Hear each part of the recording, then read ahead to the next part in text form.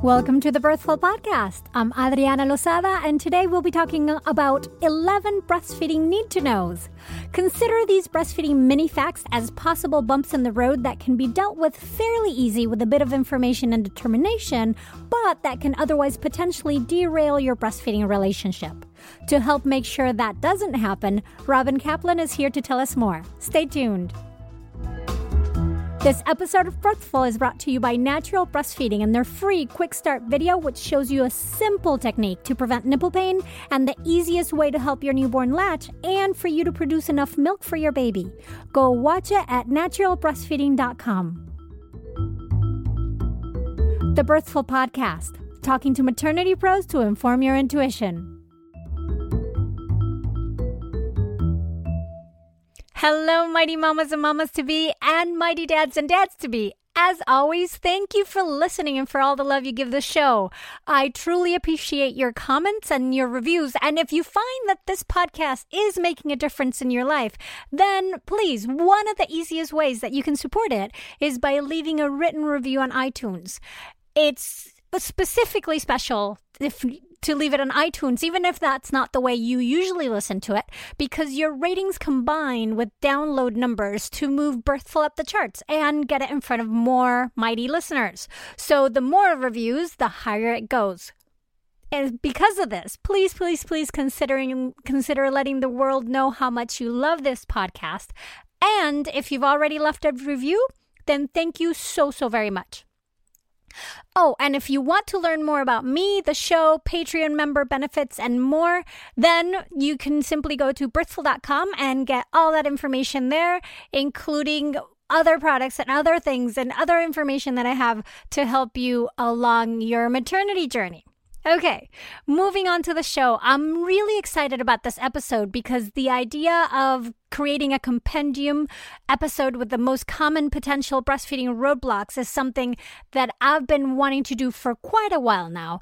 And to help me tackle these issues, I have Robin Kaplan here today. Robin is an international board-certified lactation consultant and owner of the San Diego Breastfeeding Center. She completed her lactation consultant training and certification at the University of California, San Diego in 2009. And she also holds a Master in Education and a multiple subjects teacher credential from UCLA and a BA in Psychology from Washington University in St. Louis. Aside from being a lactation consultant, Robin has spent the last 3 years working in breastfeeding advocacy. In 2013, she created the San Diego Nursing and Public Task Force to educate her local community about the California law that protect a mother's right to breastfeed in public and to provide support and guidance to mothers who have faced harassment or discrimination for breastfeeding in public. In 2016, this year, Robin started the San Diego Breastfeeding Center Foundation, which is a nonprofit organization that provides subsidized lactation consultations for low-income families and scholarship internships for culturally diverse women to become lactation educators and IBCLCs themselves. Robin lives in San Diego with her 2 boys, Ben and Ryan, and her dog, Tilly. Robin, welcome to the show. Thank you so much. Thanks for having me. I'm excited to be here. I'm so excited you are here and also excited to see all the things that you've been doing and extending that knowledge, right, to all kinds of mamas out there, because it's so important to get this information out. Absolutely. You know, it's hard when I come from a nonprofit background. And so before and after I was a teacher. And so it's hard for me when it seems like breastfeeding support is only for the people who can afford it. Mm-hmm. And so like podcasts like this are so helpful because it's free. But a lot of times moms need that additional hands-on support. So we're trying to make it more equitable and accessible for our low-income families in San Diego. So it's been a fun project. It's stressful, but it's great. Yeah, I imagine it's a lot of work, but thank you for doing it because it is a super valid cause. Thank you. So today, I was so happy to connect with you because I had an idea for a show about common breastfeeding hurdles or little roadblocks or things that moms need to know that on their own, they don't warrant shows individually, but they're important things for moms to know. So I wanted to bring them all together. And I'm really thankful that you agreed to come on to do this. Sure. So let's get right onto it. My first question is, should moms expect pain when breastfeeding? Such a great question. So, no, pain is the body's way of telling us that there's something going on, and it would be nice to have a remedy as soon as possible. It is very common for moms to have tenderness in the first 2 weeks. That's a lot of stimulation for one part of the body, and we're looking at 8 or more times in a 24-hour period of this little kiddo getting on there. So tenderness is something that most women find fairly common, but pain is not normal. We should not feel pain while we're breastfeeding our babies, even from the beginning. Mm-hmm. And what about the sensation of letdown? Can that sometimes feel a little painful? It can. I mean, a lot of moms, I remember feeling it to be more like when my foot falls asleep and then I kick it and it starts to wake up, kind of those pins and needles, or even just kind of like a pressure. Some moms will describe it as painful, but again, that's not the norm. It can happen, but most moms don't experience pain with letdown. Yeah. So, and I had the same experience. It felt more like those pins and needles of the moment, as you could almost visualize the milk going through and coming down, totally. right? It's totally, like I'm making totally. space, and that's exactly. But it goes away right after the milk has come down, and it is so funny because my daughter is 11, and just talking about this, I can feel the sensation. Oh yeah. I mean, I remember like standing in the grocery store aisle, and I'd hear another kid cry, and I'd have to grab myself and put pressure on it, oh, there it goes. And so, yeah. But then again, once the letdown happens, that pressure releases, and then you shouldn't feel any pain after that. Mm-hmm. So back to the nipple pain. What about when you do experience some too much stimulation or something's up with the latch, and then you get, why do cracked or blistered or bleeding nipples happen? Sure. So again, this is your body's way of telling you it'd be nice to have someone take a look and see why this is going on so we can stop it as soon as possible. Because cracked, blistered, bleeding nipples, things like that definitely is not what breastfeeding should be like. Granted, it does happen. And so it happens for several reasons. One, just a shallow latch. By baby. It can also be caused if the baby has a tongue tie and so is compressing the nipple. It can, pretty much it's how the baby is feeding. And so sometimes the latch can look perfect, but then the way the baby's using his or her tongue whether there's a tongue tie or baby had a very long labor, and so their symmetry is kind of out of whack, initially. That can all cause baby's tongue to not function as effectively as it needs to, and so therefore the baby's going to put extra pressure on mom's nipple, and if it's compressing over and over again, it can cause those cracks and some bleeding. But again, that's not something that should be happening, and it often can be corrected with the assistance of a lactation consultant. Right. So I was going to ask you, what's the best way to heal if that happens? Sure. So it depends on how severe are we just talking about a little bit of chafing, or are we talking I hate to say it, but a piece of your nipple missing, which obviously is not common, but can happen. Babies can get on there really strongly. And so if it's just some chafing and some discomfort, almost kind of feeling like a sunburn, or, that a cat was licking up against it, so it's a little bit raw and uncomfortable, you can, express a little bit of colostrum or your fuller milk once it comes in. And I like to say, let the girls hang out for a little bit, for about 5 minutes, to let your nipples absorb that amazing nutrient, to help kind of heal it, or using some sort of, I call them nipple chapsticks. So I like to recommend organic coconut oil. A lot of our hospitals in San Diego give out lanolin.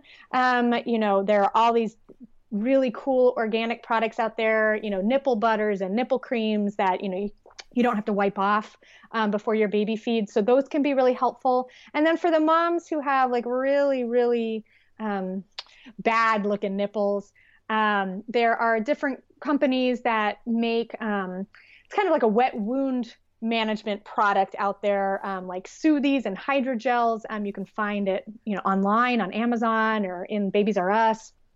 Target, places like that they're like these little discs that you place onto your nipple, and what it does is it keeps the nipple moist, and so we don't end up scabbing. It allows it to heal from the inside out, and so those can be very helpful when we're dealing with some pretty wounded nipples. Mm-hmm. And I've got to tell you, so when I had my daughter, I was not a doula. I was not a childbirth educator. I didn't know anything about breastfeeding, had no idea, right? So I did end up with terribly horrible, cracked, bleeding nipples. And it turned out that my daughter had a lip tie, not a tongue tie, but a lip tie. And I never knew. But I did follow I didn't have all these great, like the Soothies and hydrogels and all those things that we have now. But the trick of just putting some colostrum or milk on it and letting it air dry was very helpful. Yeah. For my experience, my kiddos, I was not a lactation consultant either. I didn't even know they existed when I had my kids. And so the lactation consultant in the hospital had given me actually a nipple shield to let me heal while we were trying to figure out what was causing my kiddos shallow latch or latches, because they both had them. And, we will often use those in our practice. However, I always recommend that for a mom who is using a nipple shield, make sure that she's working with someone who shows her how to use it, because they can, inhibit the baby's ability to get all of the milk out if it's not used appropriately. And then sometimes babies get a little addicted to them. So always having an exit strategy on how to get off of them as soon as possible, because they can make it harder to breastfeed in public and when you're out and about, if you're constantly looking for the shield. Oh yeah, I really like that of having an exit strategy, because they can be a really good tool, but yes, they're meant to be temporary. Yeah. Fantastic. So should moms stop breastfeeding if they happen to have very damaged nipples?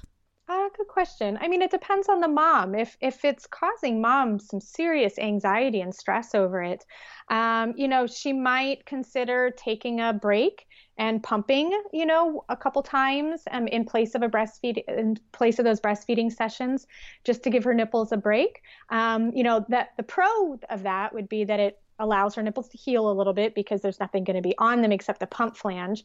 But the con of it could be that baby gets used to the other thing with which he or she is feeding from. So whether it's finger feeding or bottle feeding. So it does come with a little bit of a risk to try that. However, some of the moms that I've worked with, like they couldn't imagine putting their baby on until it got a little bit of time to heal.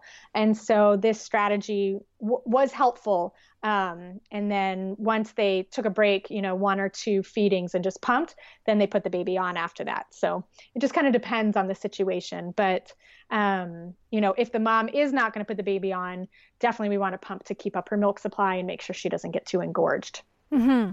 Fantastic. That's great recommendations. And so I think the biggest takeaway is it shouldn't hurt.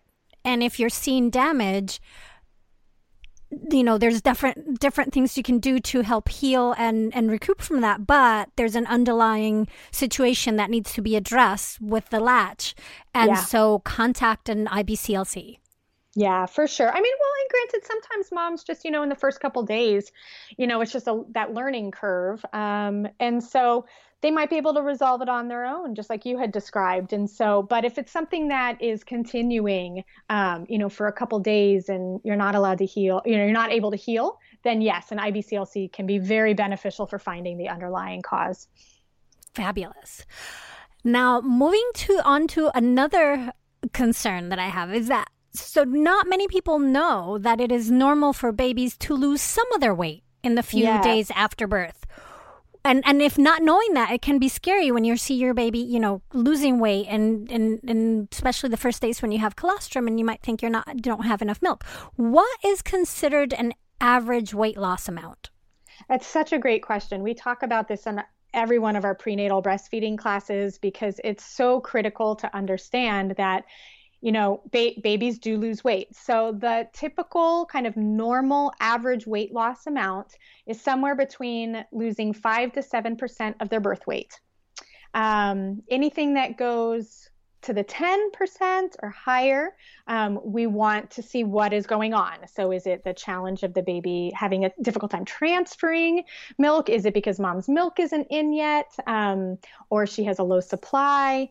But all babies lose weight. And that's a really, really important concept to understand, because what it does is it prevents unnecessary supplementation in the beginning. Mm-hmm.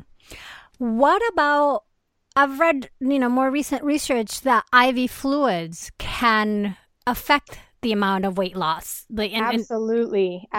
There was there have been quite a few articles about this topic. And so for a mom who goes in and her epidural ends up being in longer than maybe she had planned. So she goes in, she thought she was a certain amount of centimeters, and then for some reason the progression of her contractions and everything slows down. And so next thing you know, this maybe 4-hour epidural that she planned looks like it's 12 hours, 18 hours, 24 hours, stuff like that. So you are getting fluids the entire time that epidural is in.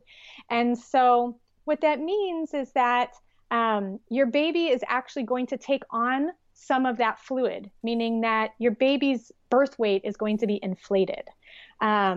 So it's something to consider because your baby will probably pee and poop more than the baby whose mom did not have that many fluids. And the more stooling and peeing that we have, the quicker they're going to drop that weight. So we often will recommend when mom has a very long epidural to kind of look at what the 24-hour weight is for the baby and then start the clock then of, how much weight loss baby has.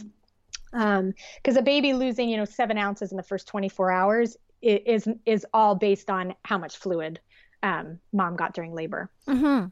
That's a great recommendation. So not to go, when considering the weight loss, not to go so much on the immediate birth weight, but wait 24 hours, weigh again, and then see how much is lost from that if the mom's had a lot of IV fluids, be it from a long epidural or from an induction, because that also requires some IV fluids. Exactly. And I mean, medically speaking, I don't know if, doctors would agree with starting it at the 24 hours. So maybe you take it somewhere in between, if the birth weight was 8.6, but the 24-hour weight was 7.15, maybe jump in, at 8.3, for example. So it gives us a little bit more leeway on how much weight loss is okay for that baby before we start supplementing.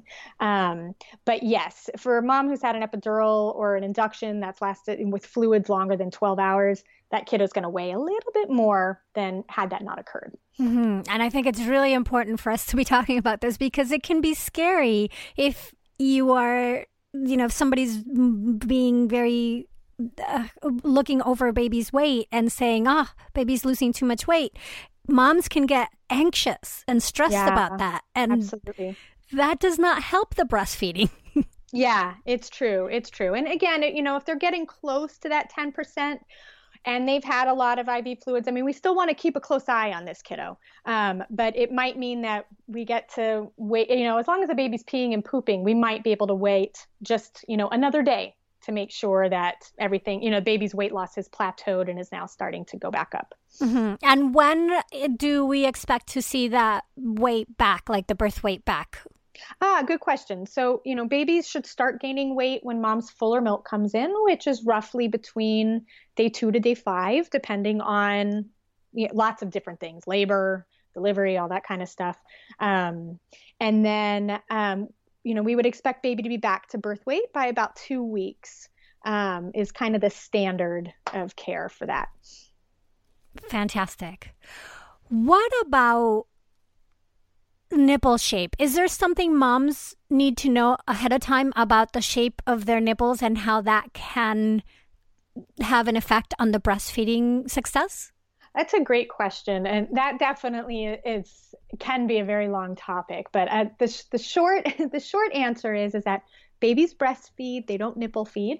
So babies can latch, as long as babies can latch onto the breast, it shouldn't matter the shape of mom's nipple. Now, of course, that's kind of the general explanation of it. However, some babies are more particular. For babies who have high palates, a mom with a shorter nipple or a flat nipple that doesn't evert can be more challenging because you need to get enough breast tissue into the baby's mouth where the nipple stimulates the palate where the hard palate meets the soft palate. So if the baby has a high palate, we need more breast in there. And so to stimulate the feeding reflex. And if baby has a shallow latch, it's not going to stimulate it. But if, say, the baby has a high palate and mom had a longer nipple, the baby doesn't need to get as much breast into the mouth. So you see, it kind of depends on baby's oral structure and mom's breast and nipple structure. So there can be situations where yes, the shape does matter, but if anatomically baby doesn't have a tongue tie, tongue comes out well, baby's palate isn't too high, then it shouldn't matter what the shape of mom's nipple is, whether it everts or not. I do want to say something about inverted nipples, though. Moms who have inverted nipples tend to experience, or can find that they experience a little bit more nipple pain in the first couple weeks. And that's because those tendons are being pulled on when the baby's feeding to take us from an inverted nipple to an everted nipple. And so even if the baby's latch is perfect and the oral structure is perfect and the baby's just doing a fantastic job, sometimes moms with inverted nipples find that for the first few weeks, their nipples just tend to be a little bit more tender as those tendons are starting to, or ligaments, I should say, ligaments are starting to stretch a little bit to allow the nipple to evert. And that makes sense because you're doing something completely different that hasn't happened in your whole life. Yeah, exactly. Yeah. So what if so from what I'm gathering from you, it's that it's more a combination of things, just like you might have, this reminded me of babies' temperaments. And if you have very laid back baby and parents that are very alert and concerned, then you might have parents that are stressed because, putting a mirror underneath baby's nose while they're sleeping because they're sleeping too much. And it's that fit of baby's temperament with parents' temperament, and figuring out what combination you have and how to make it work. So it seems like it's the same thing with the palate and the nipple shape. Totally. That's fantastic. So what if, say, you have the case that you mentioned, a very high palate and a shorter nipple? What are some things that could be helpful in that situation? Sure. Great question. So in the short term, that might be a time where a nipple shield is recommended to help the baby feel that stimulation at the top of the palate. Also, just seeing how, if the baby's able to open his or her mouth widely, that nipple shield might not even be necessary, even with a high palate, because the baby can get enough breast tissue into his or her mouth where that feeding reflex is stimulated.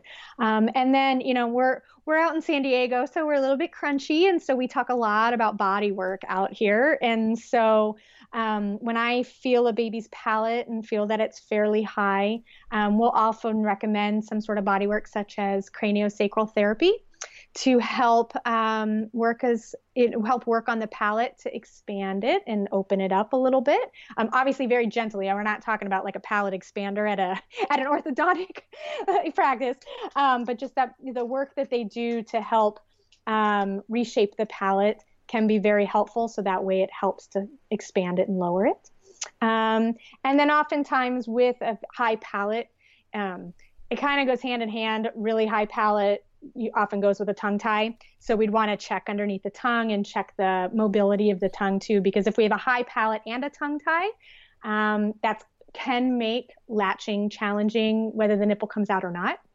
And so then we would want to address those underlying issues. Fantastic. And those are two things that we've talked more extensively in the podcast. So I'm going to link on the show notes to, I do have an episode with Allison Hazelbaker on cranial sacral therapy. Yeah, she's awesome. She is fantastic. And I also have one with Diane on tongue ties.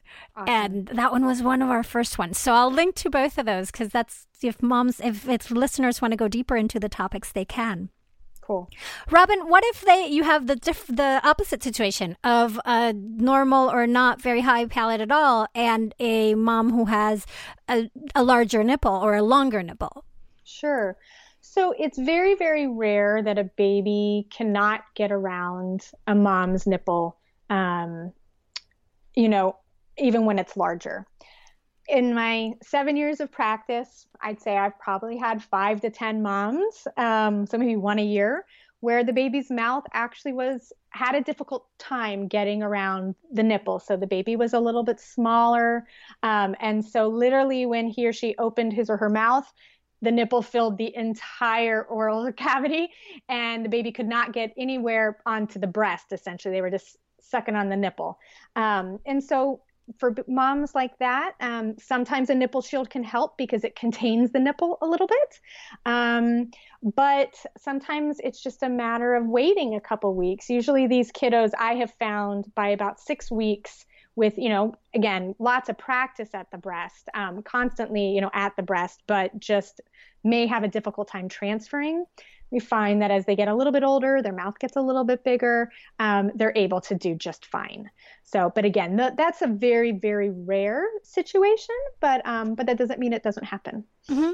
Would this be something that is more common with preemies, or is that a different solution or something to observe with preemies? Good question. Yeah, that can definitely happen more commonly with preemies, especially those ones that are born in the 4-pound or 5-pound range. But, I have seen these also with full-term, 7, 8-pound babies that just, they had a hard time containing mom's nipple in their mouth. So they had to just wait until they got a little bit bigger. Mm-hmm. Right now, we're going to take a quick break. But when we come back, I want to talk about colostrum and what it is and all that. Sounds good. Research tells us that 92% of new moms report significant problems with breastfeeding within the first week, and that common problems include nipple pain, milk production, and latching. Let me tell you, nipple pain sucks. It is no fun at all. And the thing is that it only takes a couple of badly latched breastfeeding sessions for your nipples to become unnecessarily damaged. Do yourself a favor and go watch Dr. Teresa Nesbitt and Nancy Moorbacher's free Quick Start video that gives you everything you need to know to get started with natural breastfeeding. I have seen these techniques work time and time again since this is what I teach my doula clients, and it's also super comfortable to do. I'm telling you, your back will not hurt from breastfeeding if you use these techniques. So go do it. Go watch the Quick Start video to natural breastfeeding at naturalbreastfeeding.com. And we're back, and we're talking to Robin Kaplan about all kinds of breastfeeding situations. And before we went on the break, I was going to ask her about colostrum. What is it, Robin, and how does it differ from regular breast milk? Great question. So colostrum is our first milk that we have. So it is actually milk. It's much yellower in color. The consistency is much more viscous, so it's kind of sticky. I liken it to the same consistency as meconium. So with meconium coming out of the baby's bottom, it takes like 15 wipes to get off of there. It's very sticky. Colostrum is similar, except it's not coming out of the baby's bottom, but it's coming out of our nipples. But it's just jam-packed pretty much with everything a baby would need in those first couple days. The first couple days after mom has her baby, we have very little in quantity. So the colostrum has to match with that very little quantity to be a superpower in quality. And so that's essentially what it is. It's just our first milk with everything our baby would need. It packs a punch. It sure does. Yeah. So, and for moms who are concerned that I see colostrum, but almost nothing comes out, and that they feel that they don't have enough milk for their babies. How much colostrum does a newborn actually need?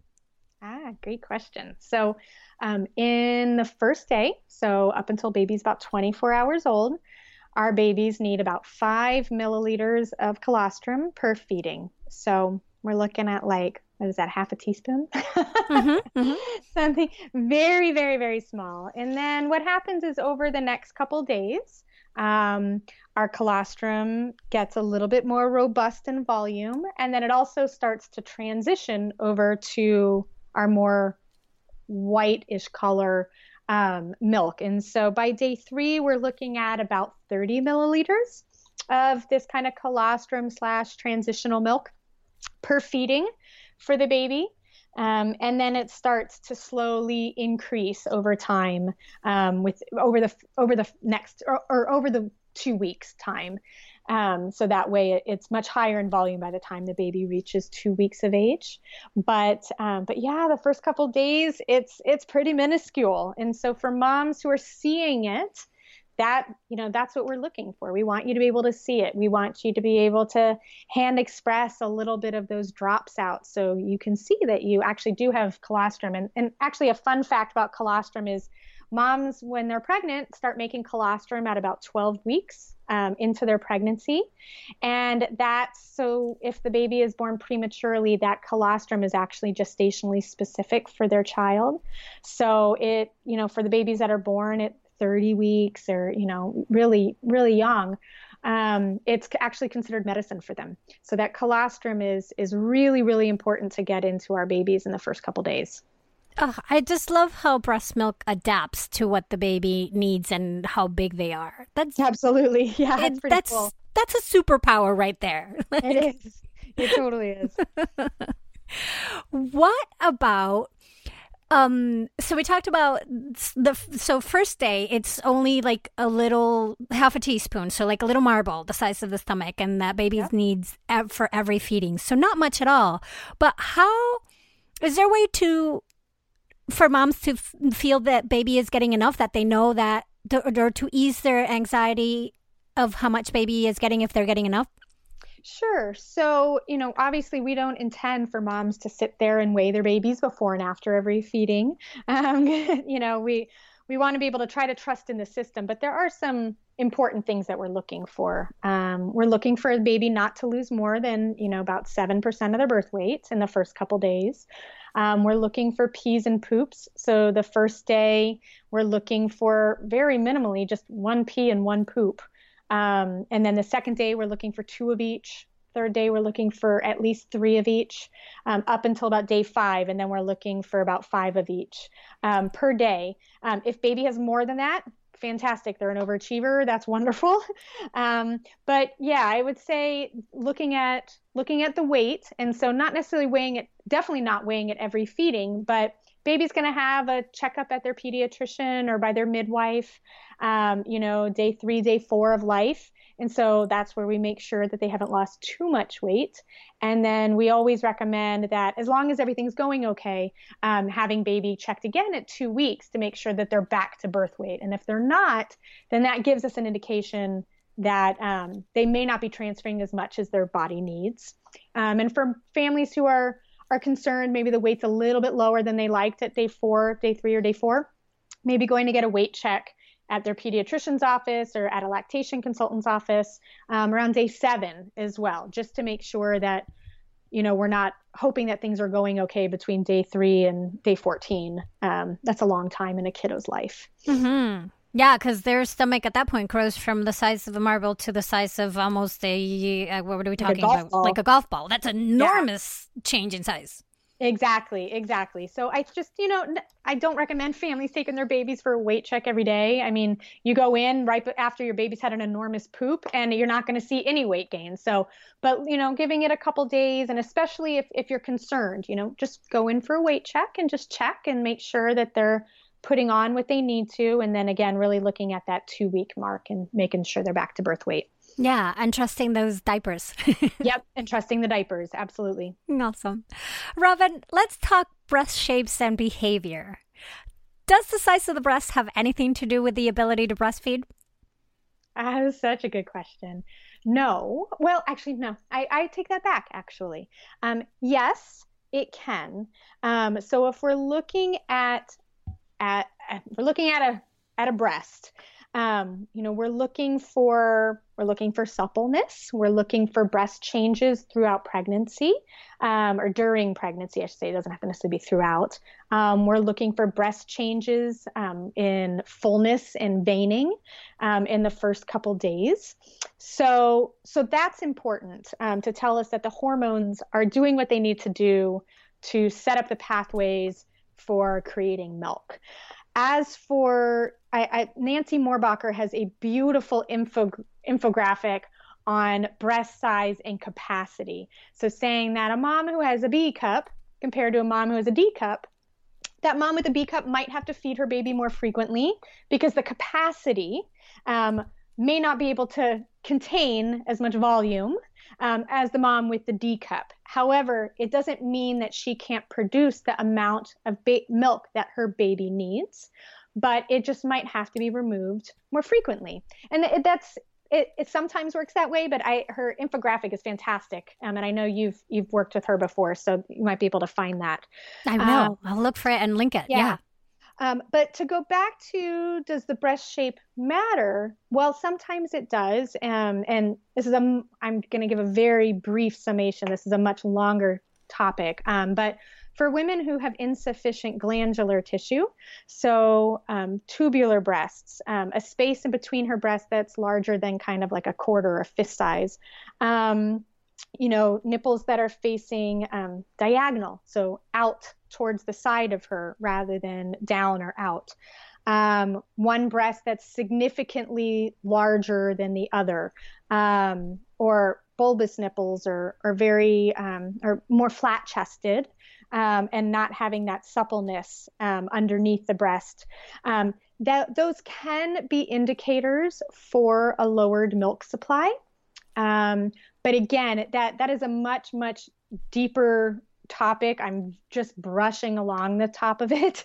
But if for those moms who are listening, who, when they look in the mirror, they say, they think to themselves, my breasts look different than my friends or what I see on TV or just what I had imagined breast would look like.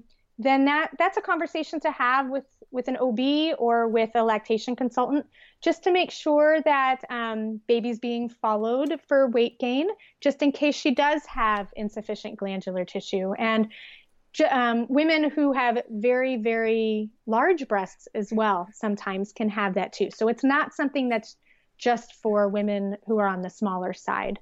But again, much more complicated topic. Mm-hmm. Then thank you for condensing it. Sure. As best as possible. And, I think the advice there is, or the suggestion there is for moms who think that like you said, that their breast shape is not what is traditionally seen or seems a little bit different, then they can be proactive by talking to professionals about just in a prevention, sort of being ahead of the game. Totally. Yeah. Very cool. So what about once you've given birth and baby is here and you're giving colostrum in those first few days when your milk comes in, like what happens to your breasts during that time? So we're looking for fullness, somewhere between day 2 or 3 to 5, where moms notice that I would say you have cleavage without a bra. So they're looking a little bit more full below, all the way around. You might feel some tenderness up into your armpit because the breast tissue, that glandular tissue, actually goes up into the armpit. Some moms find that their breasts feel a little bit like a balloon. So you can squeeze them and compress them. But they feel heavier and a little bit more taut.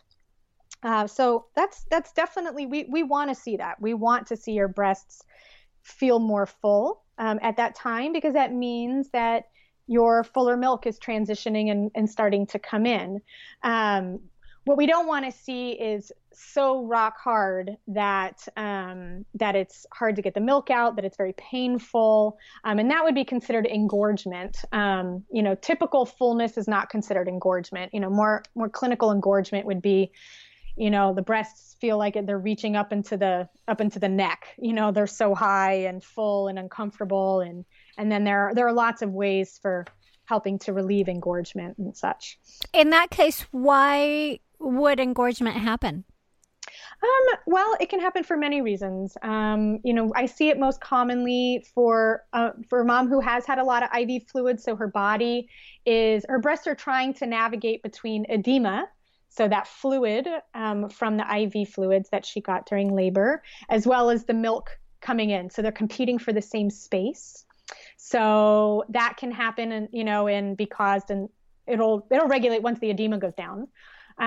We also will see it for a baby who's not latching. Or a baby's not latching well, so the baby's not removing the milk, because that's one of the best ways for preventing engorgement is just frequent removal of milk. Baby sleeping too long, so baby not feeding frequently enough. We like babies to feed at least every 2 to 3 hours for the first couple weeks. And so if baby is sleeping longer than that, that can cause that engorgement as well. And then for mamas who have had any type of breast surgery, so augmentation, biopsy, reduction, they are at a higher risk for having engorgement just because either they have silicone in their breast. So again, milk is competing with this space. Or if a mom has had surgery for reduction or biopsy, then there might be some scar tissue that's preventing the milk to come out as easily as it needs to. So there are lots of reasons why engorgement can happen. And if a mom does experience engorgement where it's really uncomfortably full, her breasts are uncomfortably full, what can she do to relieve those? Sure. So we talk a lot in our classes and with moms about treating her breast like a swollen ankle. So if you had a swollen ankle, you would use cold or ice compresses. So wrapping them around your breasts. There are a bunch of different products out there by different companies that create these ice packs that you can put in the freezer, but then you can also warm up in the microwave for heat if needed. But really we're looking for things to reduce inflammation, which would be cold or icy compresses in between feedings. A lot of times moms will find it helpful to actually put warmth on their breasts, like right before feeding, because it should help open up the milk ducts and help the milk start to flow. So either putting a wet, warm face cloth on her breast right before she's about to feed, hopping in the shower and leaning over, kind of leaning towards her feet and letting the hot water just kind of beat down on her back. So the heat and the warmth and then the gravity of pulling her breast down while she's leaning over in the shower. Some moms will find that they need to pump just for a little bit to just help relieve some of that pressure as well. But again, we don't recommend that unless absolutely necessary, because that sometimes can exacerbate the problem. So, we wouldn't pump to completely drain unless the baby's not getting on. But if the baby is latching, but just having a difficult time, mom can pump for a few minutes beforehand to soften her breasts. She can use a really cool technique called reverse pressure softening that was created by Jean Cotterman, which is putting your fingers kind of so it looks like a flower almost, and then pressing back on the areola to help disperse that fluid in the areola. It makes it a little bit softer and pliable for baby to get on. Sometimes moms will use some sort of anti-inflammation medication to just help reduce it as well. But yeah, those are kind of our go-tos. Fantastic. And once after, a few days, a few weeks like a week, that the milk has come in and kind of the milk supply and demand kind of have regulated, and then moms aren't feeling their breast have that fullness that they had at the beginning. Does that mean that something's wrong with their milk supply? Usually not. Our body is not does not expect to stay in that permanent state of fullness and engorgement. Our body is supposed to regulate and get used to the added fluid there. So most moms find that, by the time they hit 2 weeks, that their breasts don't feel that full. They might feel more full if their baby goes a little bit longer in between feedings, or as they come up upon that feeding time. But it usually is not indicative of a milk supply decreasing. However, in some cases, it can mean that. And so if a mom is used to feeling that fullness, beyond 2 weeks, 3 weeks, 4 weeks, and then all of a sudden they're not feeling as heavy, it might mean that her supply decreased just a tad, but I would recommend looking at baby's behavior too. Sometimes moms with an oversupply will constantly have really, really full breasts. And then as their supply starts to regulate, it's decreased, but it's still meeting baby's needs. So baby still seems really happy. But if baby is tugging and pulling and kind of banging on the breast and just kind of showing behavior that something's not right, and mom's feeling that her breasts are not as full as they used to be, then that would be a time to go meet with a lactation consultant just to make sure that her milk supply is adequately meeting her baby's need at that time. And that's such a great reminder that breastfeeding is a relationship between baby and mom, that it has, as baby changes, everything changes, and it needs to adapt, and what might work at the beginning isn't working later, or the other way around. It might be really hard at the beginning, and then you kind of get it, and then it's smooth sailing from there. Exactly. Yeah. What about, I call it the padiddle effect. So when you have one baby prefers one breast over the other, you end up having like one breast is way bigger, different size cup than the other one. What then? The super boob and the underachiever. Yeah. Well, sometimes that just happens naturally. I mean, most women have one breast that's larger than the other. We often will notice it kind of casually before we've had our babies. And then as we become pregnant or we start breastfeeding and our breasts grow, it becomes just a tad bit more obvious. So I know that when I went back to work and I was pumping for my kiddos, one breast produced twice as much every single time. It did not matter what time of day. It did not matter which child I was pumping for, but just one produced twice as much as the other. So sometimes babies will prefer either the super boob, or they might prefer the underachiever if the super boob is like the floodgates have opened and there's an enormous waterfall pouring into the baby's mouth. So really there's not too much you can do about it. If a baby is preferring one side over the other, straight from the beginning, then we often will recommend body work, like the craniosacral therapy or chiropractic, because if baby was sitting kind of funky in utero, and so one side of the neck is a little bit tighter than the other, that can cause that preference of one side over the other, which can also mean that one side's going to get better stimulation than the other. And so that side that's getting better stimulation might produce more. But if it's something where it's just anatomically that's the way you're built, know that they go back to the way they looked after you're done breastfeeding. Mm-hmm. And so there's nothing wrong.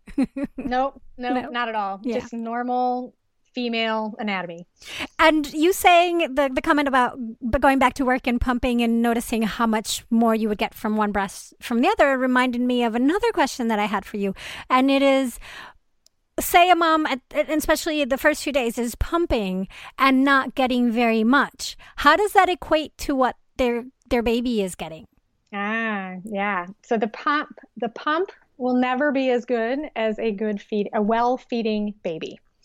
So the pump cannot be indicative of a mom's supply because the mechanism that's used is different than a baby's suck. So it can be for a baby who's not latching and a mom who needs to pump. It can remove your milk. I mean, I don't want to bash pumping, and I also don't want to make it seem like if your baby's not latching, you're never going to get a full milk supply. That's absolutely not true. I mean, you can talk to moms whose babies are in the NICU and they're pumping more than their baby needs, but that's because they're providing a lot of stimulation through the pump. But it's really, really hard to get colostrum out with a pump. So in those first few days, unless the baby is not latching, we often recommend doing hand expression instead, just because it really can help massage the milk out a little bit better than the pump. But if a baby's not latching, we are absolutely going to recommend a pump, just to provide that stimulation to really help bring in mom's milk supply. So we can't really rely on the pump to give us an accurate assessment of how much baby's taking in. But that's why like breastfeeding support groups, things like that, can be really helpful, because they often have scales where you can weigh your baby before and after a feeding and see how much your baby's taking in. So kind of a fun little trick you can do. Mm-hmm. And I like the mention of hand expressing, especially. But I find, if, like you said, if baby is going to the breast, but you want to sort of give that breast an extra stimulation, or there might be some separation initially because of a cesarean, or baby has to go, just to at the NICU not the NICU, but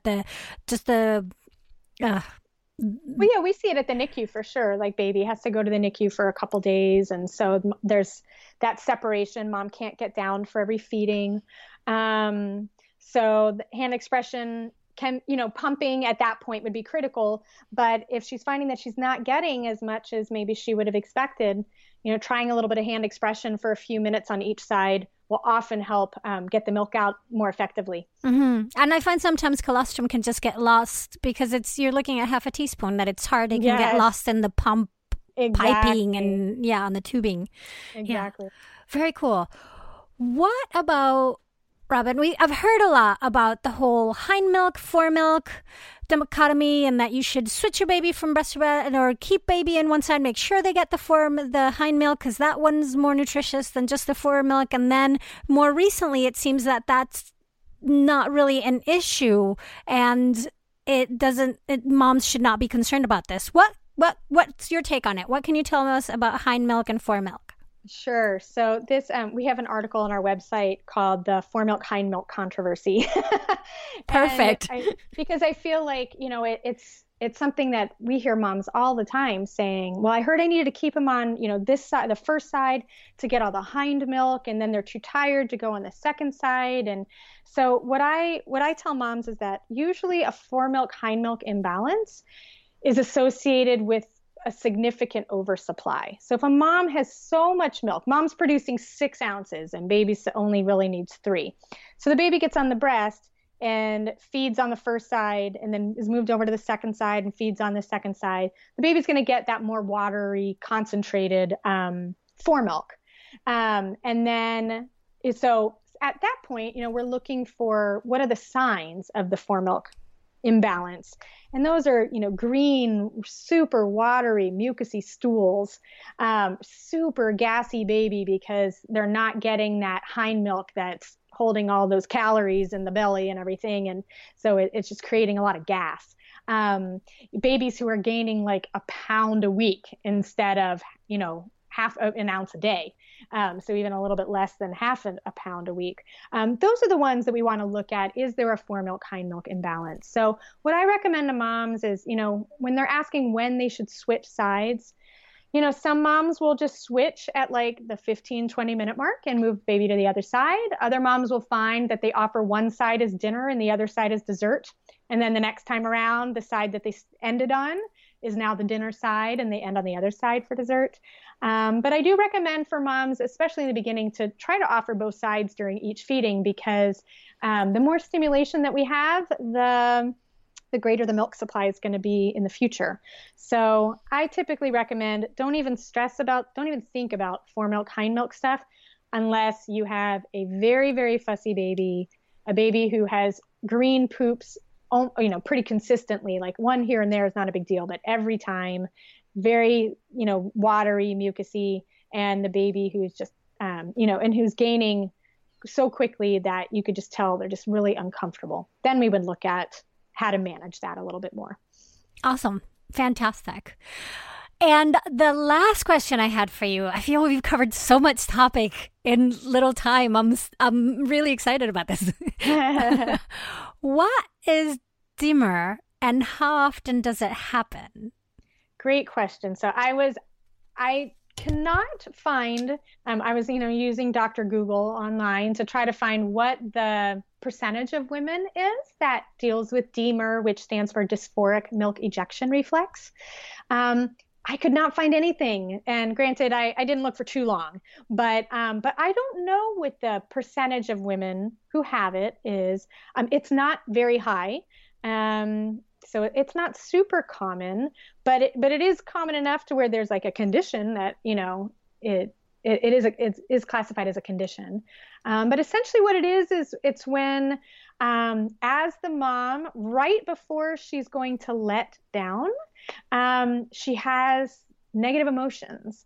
So, and it's a physiological response because there's this sudden decrease of dopamine in the brain right before letdown.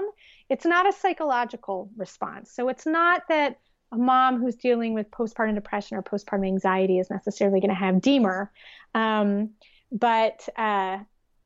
Because what happens is right before the milk lets down to right into a few minutes that it starts to let down, a mom will have this feeling of just, it ranges. It can range from sadness to all the way at the end of the spectrum is suicidal ideation. I mean, it can be really severe. But it's one of these things where it lasts for like 3-4 minutes and then it's gone. So it really is that crash of dopamine. And then as the hormone regulates, then she no longer feels it. So it's kind of one of those anomalies out there that can be really debilitating for moms, especially if they don't realize that there actually is a condition. I find that when my moms present this symptom to me and we talk about it and they realize that there's actually a name for it and that what they're feeling, again, has a name, has a syndrome, and they learn about it, I often find that it really kind of lowers the intensity of it. It's like that education piece is so important. But then there are other ways of managing it if the intensities are really strong and they're really just disliking breastfeeding because of this sinking in their gut that they have every time their baby latches on. And that was the reason why I really wanted to touch upon that in this podcast, because it's something that we do not hear about because it is, on the rare side. But what we do hear about breastfeeding is that it's this bonding, pleasurable, fantastic, oxytocin high, wonderful, thing that you're doing with your baby. And like you said, for a mom who is experiencing DMER, it can be tough because then you think, what's wrong with me, right? Exactly. There's a wonderful website out there that's www.d-mer.org. So pretty much anything you would ever want to know about DMER is on this website. And their tagline is because breastfeeding shouldn't make you feel this way. And just like you said, like we hear that breastfeeding is supposed to be this magical thing, this bonding experience. And women with DMER, it can be they can feel that bonding after those first couple minutes into the process, but those first few minutes can be really, really intense. And so knowing that there's ways, there are treatments for it, can make it seem so much more manageable. Oh, absolutely. And know that there's nothing specifically wrong with you, but there is help out there. Yeah. Correct. And that it's not a psychological response. I think that's something that's so important for women to know, but that it's a physiologic response. Mm-hmm. So it's not because they've done anything wrong. Yeah. Great point. Robin, if listeners want to get in touch with you or follow what you're doing or, check out the other wonderful work that you do, how can they do that? You're so sweet. Thank you. Well, I sent you a bunch of my links, and so I'm hopeful that they'll accompany this podcast. But I am based in San Diego, so for mamas who are in San Diego or for moms who need to speak with a lactation consultant and they don't have one in their area, we do Skype consultations as well. So our website is sandiegobreastfeedingcenter.com or sdbfc.com. They both go there. We also have a San Diego Breastfeeding Center Facebook page, Instagram account, Pinterest account. And then one of my favorite kind of pet projects is we actually do have a YouTube channel called DIY Breastfeeding that has about 25 to 30 videos, when we hope to start adding a few more as well. So for moms, for example, who are looking to use a nipple shield, how to know which size is correct, how to have that exit strategy, we do have short videos that are anywhere from 2 to 8 minutes that talk about some of the topics that we actually talked about today. Oh, fantastic. And I do ask you to mention these things because I know that I will put the links with the show notes, but in case not everybody looks at exactly. Yeah, they're only listening, then they get the information as well and can contact you. And that DIY breastfeeding videos on YouTube sound fantastic and so important because we can talk about breastfeeding for hours, but seeing it happen, you absorb so much more information so quickly, rather than trying to figure it out by words. Totally. The visual we found has been incredibly helpful. And I also love that we have several videos on how to baby wear and breastfeed. So, because we get that question a lot, mom has a particular type of carrier or wrap and wondering how she can put her baby in a breastfeeding position in it. So we do have several videos on that as well on our channel. Ah, that's fantastic. Robin, thank you so much for coming on the show. This has been lots of fun. Thank you. I appreciate the opportunity. Thanks so much. Mighty Mamas, I love to hear from you. So share with me your thoughts. And if there's a certain topic you'd like to know more about, let me know. Go to birthful.com where you can learn more about me, the show, Patreon member benefits, send me messages, and much more. Birthful is also on Facebook or Twitter as @Birthful. So come say hi. And if you're pregnant, don't forget to go grab my Birth Partners Ultimate Labor Support Toolkit at birthful.com/toolkit. This episode was produced by me and made possible by you, the Birthful Patreon supporters, and by the wonderful people at naturalbreastfeeding.com. The title song for this podcast is Vive Ace by Kevin MacLeod, and the sponsorship song is Air Hockey Saloon by Chris Zabriskie. Find them both at freemusicarchive.org. I'm Adriana Lozada. Please join me next week when I'll be talking to another maternity pro to inform your intuition here at the Birthful Podcast. Thanks so much for listening.